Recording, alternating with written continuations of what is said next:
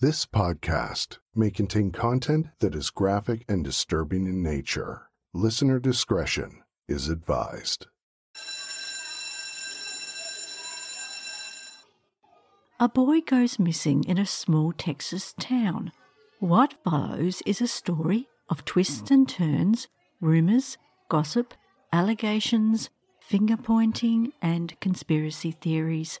And at the centre of all of this is a high school boy named Tom Brown. This is Apple for the Teacher, a true crime podcast. I'm your host, Anna Thomas. Today's episode is called Twists and Turns. Tom went cruising with friends and then disappeared. What happened to him?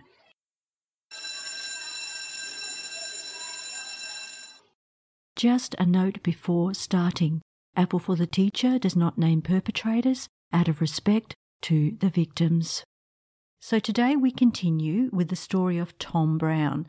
So if you haven't already, it would be a good idea to go back and listen to part 1.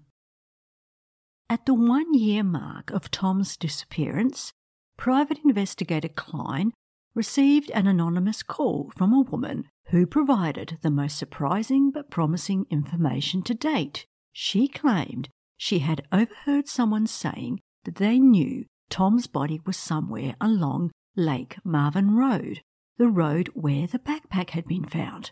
Klein then put a message out on Facebook asking for volunteers to help search the area. And within a short time, a woman found something. And although it wasn't Tom, it was significant. She found a cell phone, and it was speculated that it was Tom's phone. However, Klein was sceptical because of the condition of the phone. It was in really good condition. It didn't look like it had been out in the elements for a year since Tom went missing. He just thought it was a false alarm and that someone in the search group had accidentally dropped their own phone. But no one claimed the phone was theirs. An examination of the phone was to confirm that it was Tom's. But to Klein, the condition of the phone suggested it could have only been out in the open for a few days, which led him to develop a theory that someone had deliberately planted the phone as they knew the area was about to be searched. The volunteers had only been told by Klein of the exact location of the search on the day of the search, so he didn't think any of them could have planted the phone. However, he did have one person in mind, and of course, who would that person be other than the sheriff? Klein then claimed that he had told the sheriff just days earlier about where the search would be conducted. However, when asked about this, he denied knowing anything about the search, adding that even if he did, what was his purpose to deliberately plant Tom's phone? The sheriff then turned the tables and accused Klein of planting the phone himself. But Klein responded to this by saying, how would he have even been in possession of Tom's phone?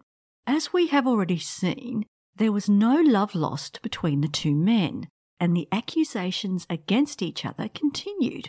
Klein's view was that the sheriff was corrupt and that he was trying to undermine his investigation as he didn't like a private investigator coming into town and stepping on his turf. And there was also to be more information that was to come to light regarding Tom's phone. According to the sheriff, a few weeks after Tom had gone missing, Tom's mother Penny had texted Caleb's mother and asked if Caleb or any of his friends knew the 4-digit code to Tom's phone. She thought this was an unusual request and informed the sheriff, who wondered why she would want this code, as Tom's phone hadn't yet been found. When Penny was questioned about this, she stated that it had been the deputy sheriff who had asked her for Tom's code, but she wondered why because his phone had still been missing. Even though this request perplexed her, she decided to ask Tom's friends if they knew the code. However, the deputy sheriff disputed Penny's story, saying that he had never asked her for the code. The sheriff proceeded to call Penny a liar and believed she had Tom's phone and that she was hiding something. Penny's response to this was, if she had something to do with Tom's disappearance, why would she hire a private investigator who might uncover her involvement? The sheriff responded to this by saying that the private investigator was being paid by Penny, that he would only investigate what she asked him to, making sure she would keep him away from her possible involvement. When Klein heard this, he thought it was laughable and explained that the first thing he tells families when they hire him is that if they are involved, he will find out. After hearing the sheriff's theory, Klein described him as the worst police officer he had ever encountered in 30 years. After the phone was found and the continued antagonizing between the sheriff and Klein, Penny had finally had enough and called for the case to be turned over to the Texas Attorney General's office. Klein backed this move, saying his own investigation had been hampered by the sheriff and that it was in Tom's best interest that his disappearance be independently investigated. As a result, 2 investigators arrived in Canadian and set about reviewing all the details of the case. They concluded that someone wasn't telling the truth and assembled a list of 3 people who they wanted to undertake a lie detector test. As predicted, the sheriff and Klein were on that list, but the person at the top of the list surprised everyone. It was Tom's mother, Penny. So, after taking over the case in February 2018, the investigators from the Attorney General's office first interviewed Tom's mother, father, and his brother Tucker. They were asked to undergo a lie detector test, and they all agreed. After examining Penny's results, they concluded that the test showed deception. But Penny had a simple explanation for this. One of the questions asked was, "Have you communicated with Tom after he went missing?" She remembered thinking that this was an ambiguous question because, on the one hand, she of course hadn't communicated with him as she hasn't seen him just like everyone else. But on the other hand, she had communicated with him because she had sent him text messages after he had gone missing, which of course he never responded to. She was then asked to provide proof of these messages, and she proceeded to read out the messages from her phone. Over a year, she had sent him messages on various milestones, and here are some of those messages.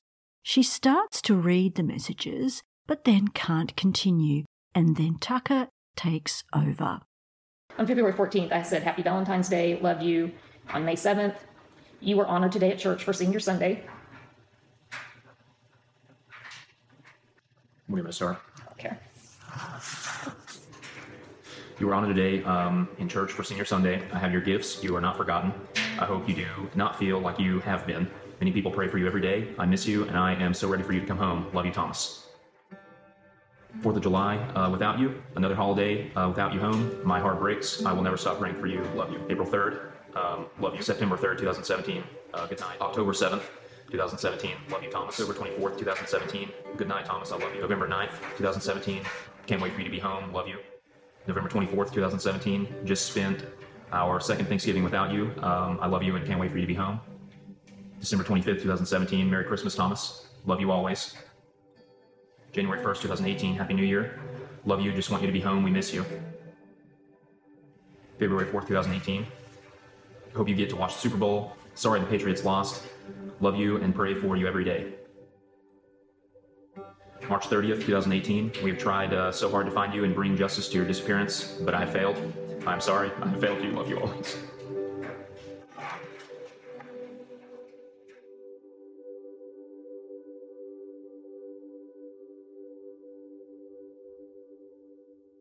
Just how difficult is that to listen to?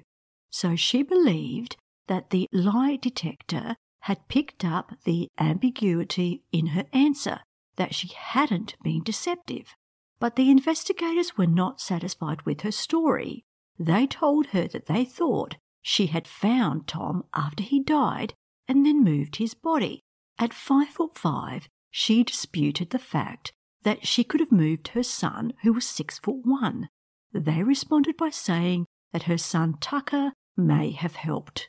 They believed he had taken his life, and Penny then became embarrassed that another family member had committed suicide, and so she went on to dispose of his body so that no one could find him. After going through this very difficult interrogation, Penny advised her son Tucker not to undertake the test.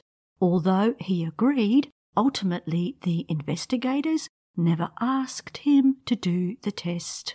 The next person to undergo the test was Private Investigator Klein. During his questioning, he was accused of planting the phone to make himself look like a hero, but he questioned where did he get the phone from. Ultimately, he passed the test with no deception being indicated. And finally, the sheriff was also asked to undergo the test, which he agreed to, but before starting, he made a point to explain that he suffered from anxiety and that he was nervous about the test, not because he had something to hide, but because of his anxiety. The test went ahead, and it was concluded that his response to one particular question was suspect. He was asked if he had been involved in the disappearance of Tom Brown, and when told that he wasn't being truthful on this question, he explained it as follows.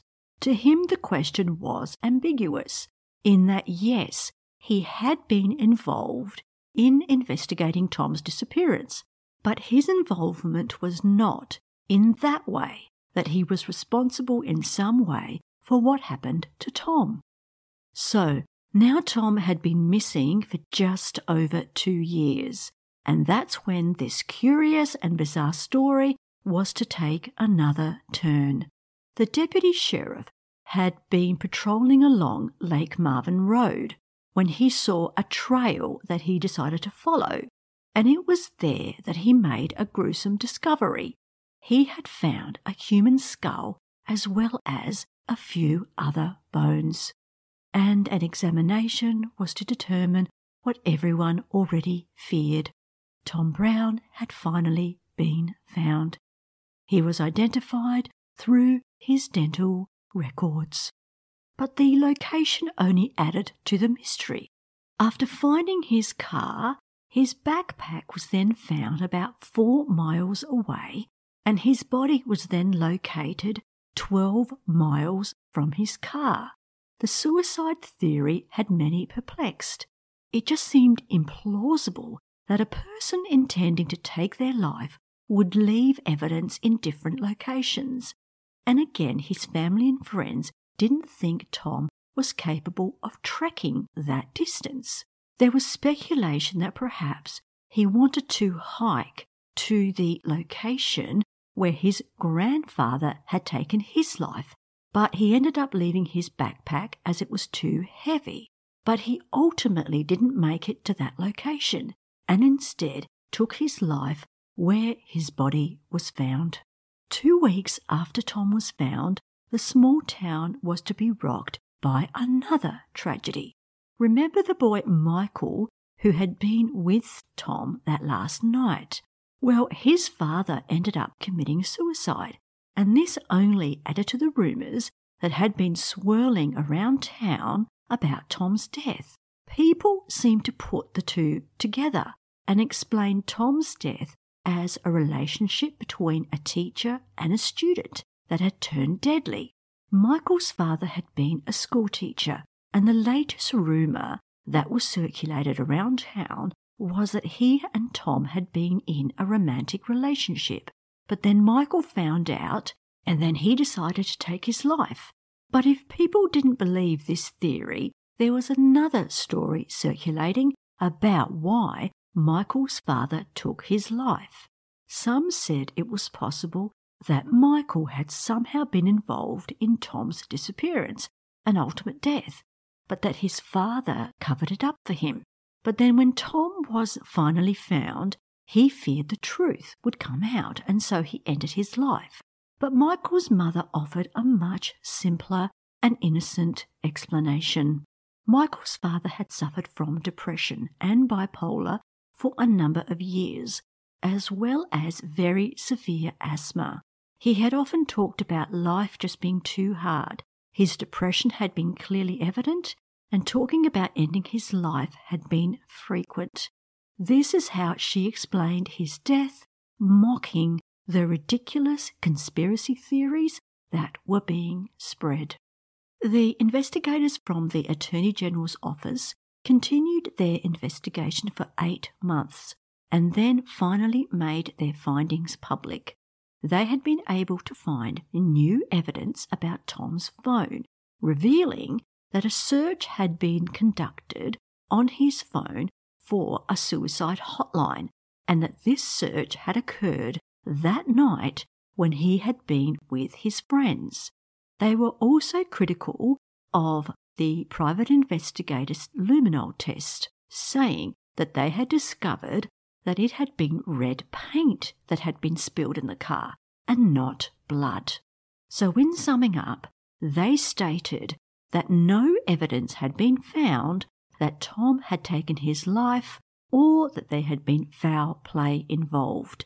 They also concluded that there was no evidence that the sheriff's office had anything to do with Tom's death. As a result, they announced that the investigation would be suspended.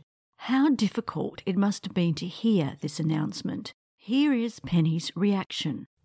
It's disappointing. It's still very disappointing because I feel like, almost 3 years later, I kind of feel like we're still on square one. I still feel like we're on November 23rd, 2016. We still have questions. We still do not have answers. And so there's really no moving forward. There's no healing. I just have to keep believing that someday I'll have answers. And, maybe it's not until I go to heaven. I don't know. But I'm still going to be hopeful. Maybe I don't hope that Thomas is coming home anymore. He's already home. But I can still hope that we have answers. For those in the town who felt that Tom's death had been the result of foul play, they provided the argument that the killer could only have been someone living in the town. The location of Tom's car, his backpack, and where his body was found were places that only someone familiar with the town would know about. So many believed the killer was still amongst them. The suspension of the investigation left the townsfolk surprised, but also very angry. Tom's death had taken such a toll on the town. The rumours, the gossip, the conspiracy theories. It was a circus that everyone wanted a resolution to, no matter what side of the fence people stood on. The town just wanted to move on, but they were despondent that the suspension would now not allow this to happen, although it didn't mean that the case was closed for good, but just on hold until new evidence was found. But far from everything going quiet, a few months after the case was suspended, the sheriff was to be embroiled in another controversy. It had come to light that he had falsified various documents which incidentally had nothing to do with Tom. He explained that it was just a simple clerical error. However, he was encouraged strongly to resign in the best interest of the town. The county had been embarrassed by the sheriff's handling of the Tom Brown case, and they wanted the town to start to heal. The sheriff agreed to resign, saying he was fed up with all of the accusations against him regarding Tom's case. And then, just as everyone thought that the case had been laid to rest, one of the investigators from the Attorney General's office was seen driving back into town. Everyone speculated that maybe there was new evidence. She was seen visiting various people and returned to the town a number of times in the months that followed, and ultimately she announced that a grand jury would be convened to investigate Tom's death. This would involve a number of people being called to testify. As we have seen, Tom's mother Penny had been at the top of the list of those to be given a lie detector test, and the sheriff himself had much to say about her. He believed she knew more than she was saying. When Tom had first been reported as missing, the sheriff recalled that she didn't seem to behave as you would think that a mother would behave when their child had gone missing. He described her as being emotionless and very cold. When interviewed about this perception, she said that everyone handles grief and tragedy differently. She described herself as being a very well-liked schoolteacher. If she had been involved, why would she pay thousands of dollars for a private investigator?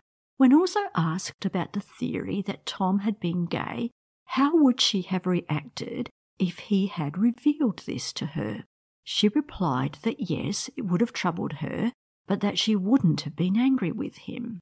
She would have just had a cordial discussion with him about how the Bible views this as a sin and that she would have wanted to help him.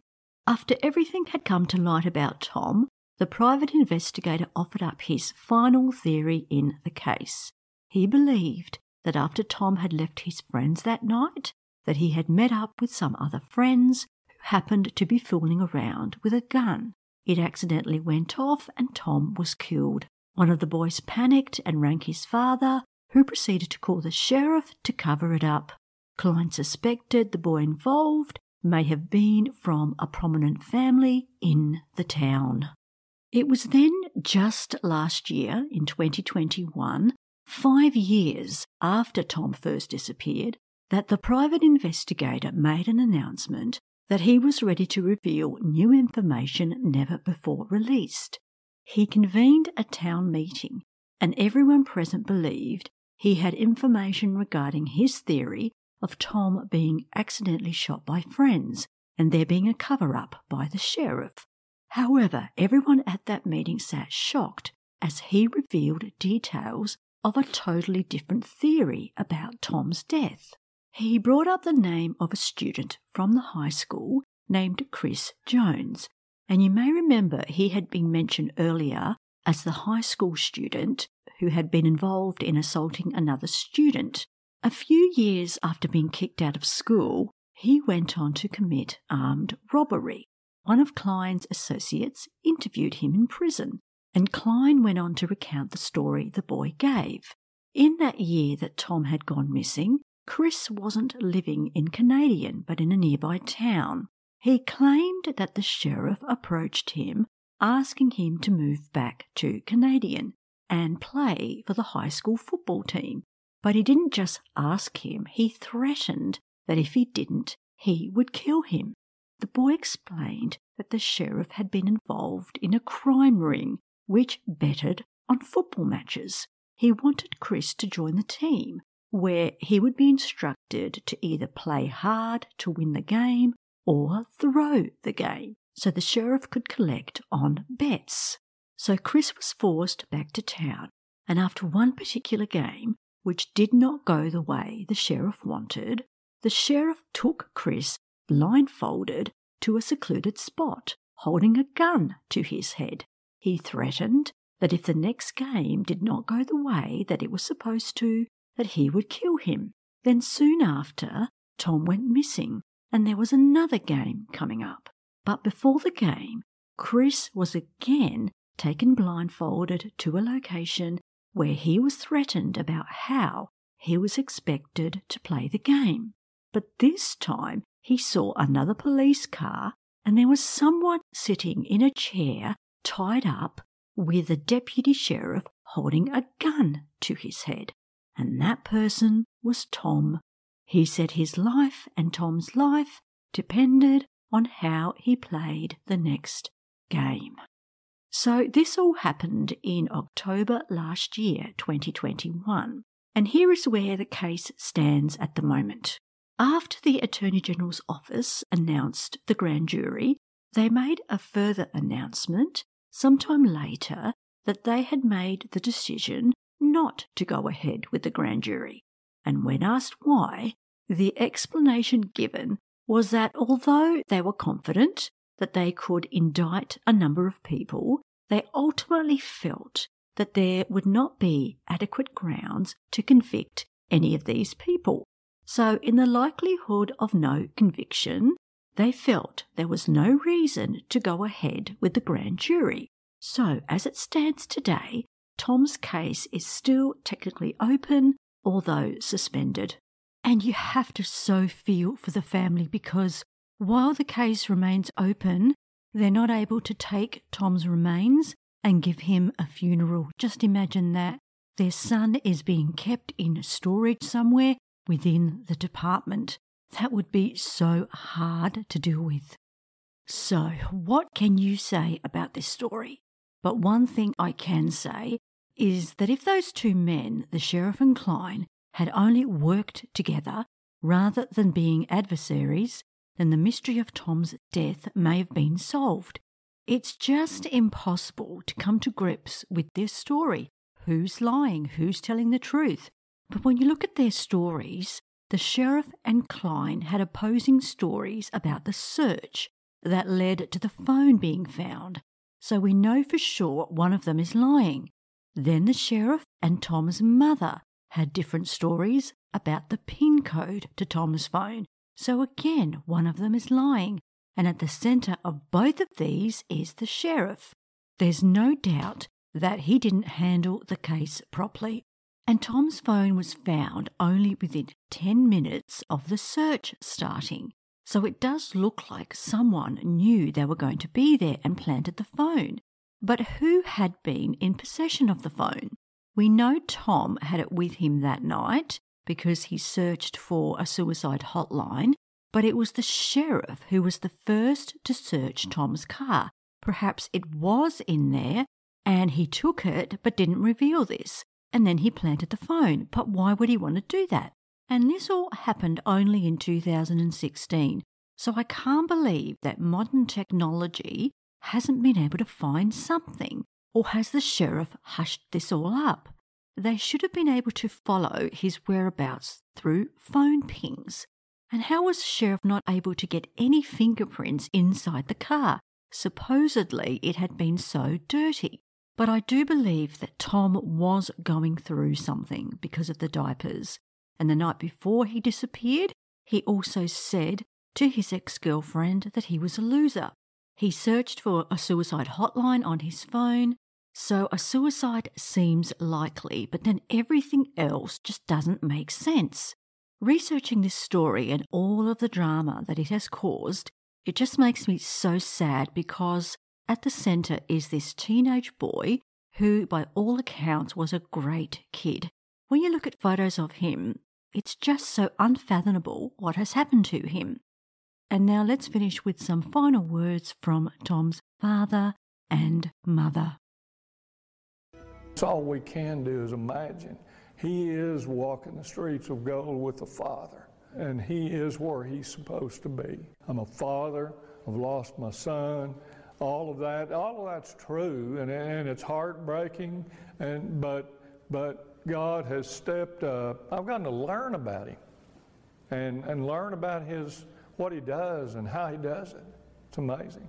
Tom was a friend to sometime the friendless. Great kid, and not just because he's my son. He's a great actor. To me, he left a legacy here on earth. I don't know anything, I'm just hypothetical. But if they arrest somebody this afternoon, more than likely I'm going to end up in Canadian Texas telling them they're forgiven because God asked me to do that. Don't ask me why, because I can't. There's no way I can answer that. He was a good person, and he was a person that you want in your society because he was kind, he was kind-hearted, he was an encourager.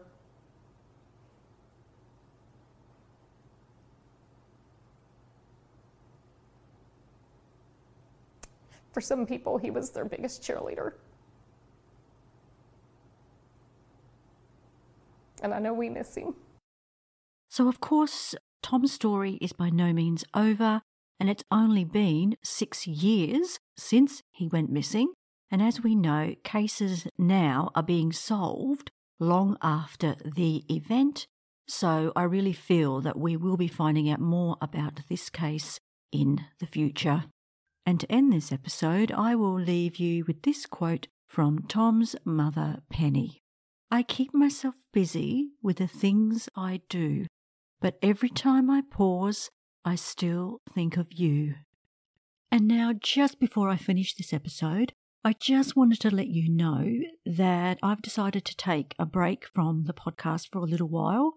The podcast has now been going for 3 years, and I don't know how, but I've managed to release 1 episode each week for the last 3 years. Don't ask me how I've done it, but I was able to do it somehow. But I just thought I'm going to have a break, and I'm not going to have a total break though, because what I've decided to do is I'm going to choose some of my favourite or memorable episodes to replay. So each week I will choose an episode and I will replay previous stories that I've covered. So that's really all I'd like to say for now. So thank you everyone for your support over these 3 years. So I hope you enjoy the repeat episodes, and I will come back at some point, hopefully refreshed and ready to continue on with the podcast. So that's all from me. Bye for now, and remember to be a good apple.